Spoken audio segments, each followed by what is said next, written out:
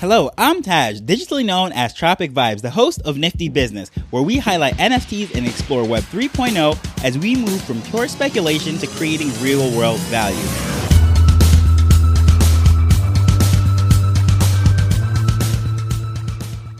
So at this point, buy low, sell high is the worst kept secret in all of investing. Pretty much everyone knows that. Whether or not they're doing it is a completely different story, but I've touched it many times, and pretty much anyone that spends any amount of time investing in anything, whether it be real estate, stocks, crypto, or NFTs, knows that principle. But today we're going to discuss two buying strategies in these bearish/builder market times, while the prices of everything is relatively low.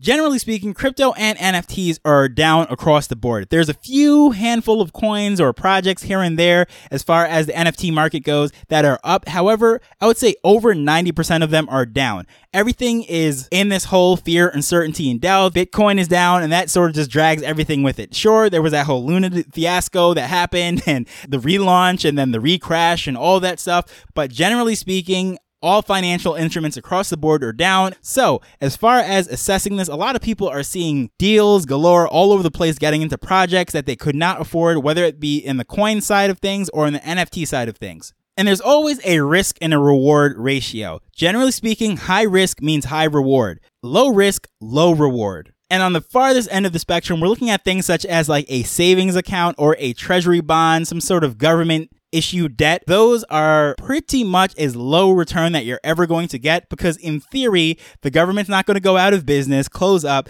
That treasury bond or that savings account, the bank is not going to dry up. Usually it is insured by the government or something of some sort. So it's pretty safe, quote unquote. However, as we know, with inflation, the valuation of currency and all of that stuff, really, even though you might be getting a very, very, very small percent of interest, you're going to lose money with it sitting in the bank or whatever those things are, generally speaking. But it is a lot better than burying it in the backyard or putting it under your mattress or whatever it is, because there it's even losing more. So yeah, it is pretty safe. You're not really making anything, but it is better than nothing. Then, of course, you have gold, which generally speaking, it keeps pace with inflation. Historically value, you just look across the board, gold just sort of stays flat. Very little risk there as far as losing money.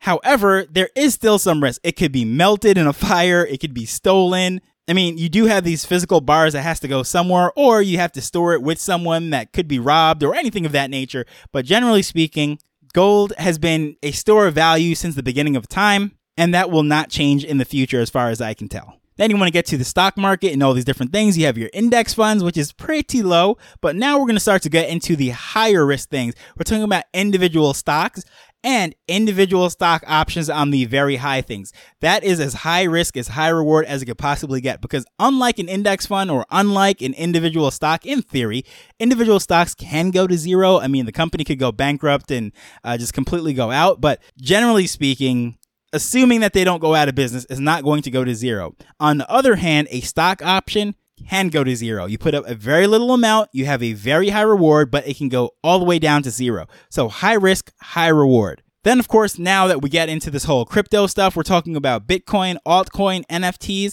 Bitcoin, as volatile as it is still considered to be the lowest risk in all of crypto. You're probably not going to see those 1000x or millionx returns in the next 2 years or whatever that you might see in some other crazy coins that just pop up out of nowhere, where they start off at fractions of a penny and then goes all the way up to penny, making people millionaires. Well, you're probably not going to see that again with Bitcoin. However, a lot of people are chasing these altcoins, trying to do the same thing, or they're trying to do that with NFTs. You know, everyone's looking for the next Bored Apes. Mint it for $300 and it turns into $3 million. That's what they're looking for. So a lot of people are looking at all this stuff now and saying, okay, everything is on sale. So should I put my money in the coins itself, the cryptocurrency, or should I put my money in NFTs? And let's just keep things simple. And I'll just say in ETH or the NFT projects itself. Well, ETH just dipped under $1,000 for the very first time in a long time. So a lot of people use that opportunity to buy it in the 900s. And then, of course, that propped it back up, pushed it back over 1,000. But now here's the thing.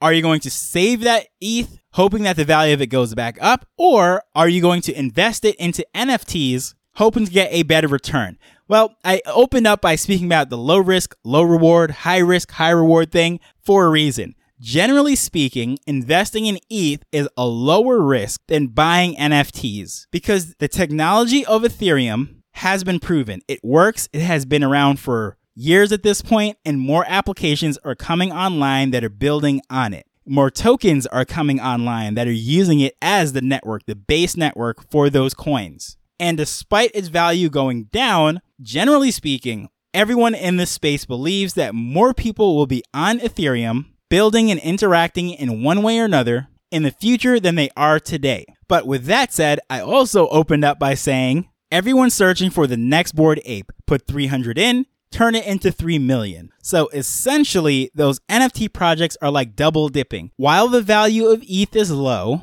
some people see the value of doubling up by then putting it into the more risk of buying a particular NFT, hoping it really goes 1,000x or whatever it might be. Because generally speaking, I don't think anyone expects ETH to 1,000x within a year. Because even at this ridiculous sales price that it is at right now, that would put it over $100,000, and Bitcoin hasn't even gotten there. However, if one NFT mints for 0.03 to say that is 1,000x return, that would only bring it up to 30 ETH. Now, that is a lot, don't get me wrong, but it is not just completely out of the realm of reality. I mean, that is something that has happened and is very attainable. So which one is better? It really becomes on someone's risk assessment and their risk tolerance. Because some people, it doesn't matter how much reward they can possibly get, they won't sleep good at night knowing that their funds are tied up in some extremely volatile thing or at the mercy of a founder that might be running whatever project it is with only 10,000 holders.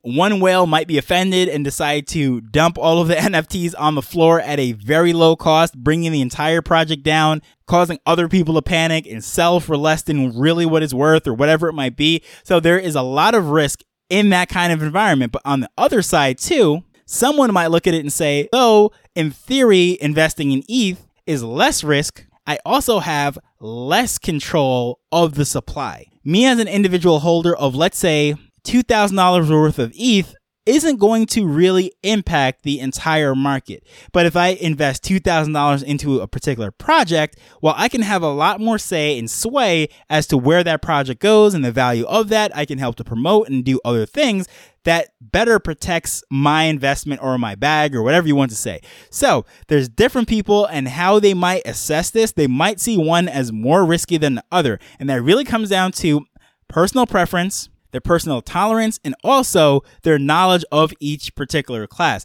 So for example, I use myself. Obviously, this is the Nifty Business Podcast. The majority of my time is spent in NFTs, right? Nifty's, NFTs, that's how I got the name.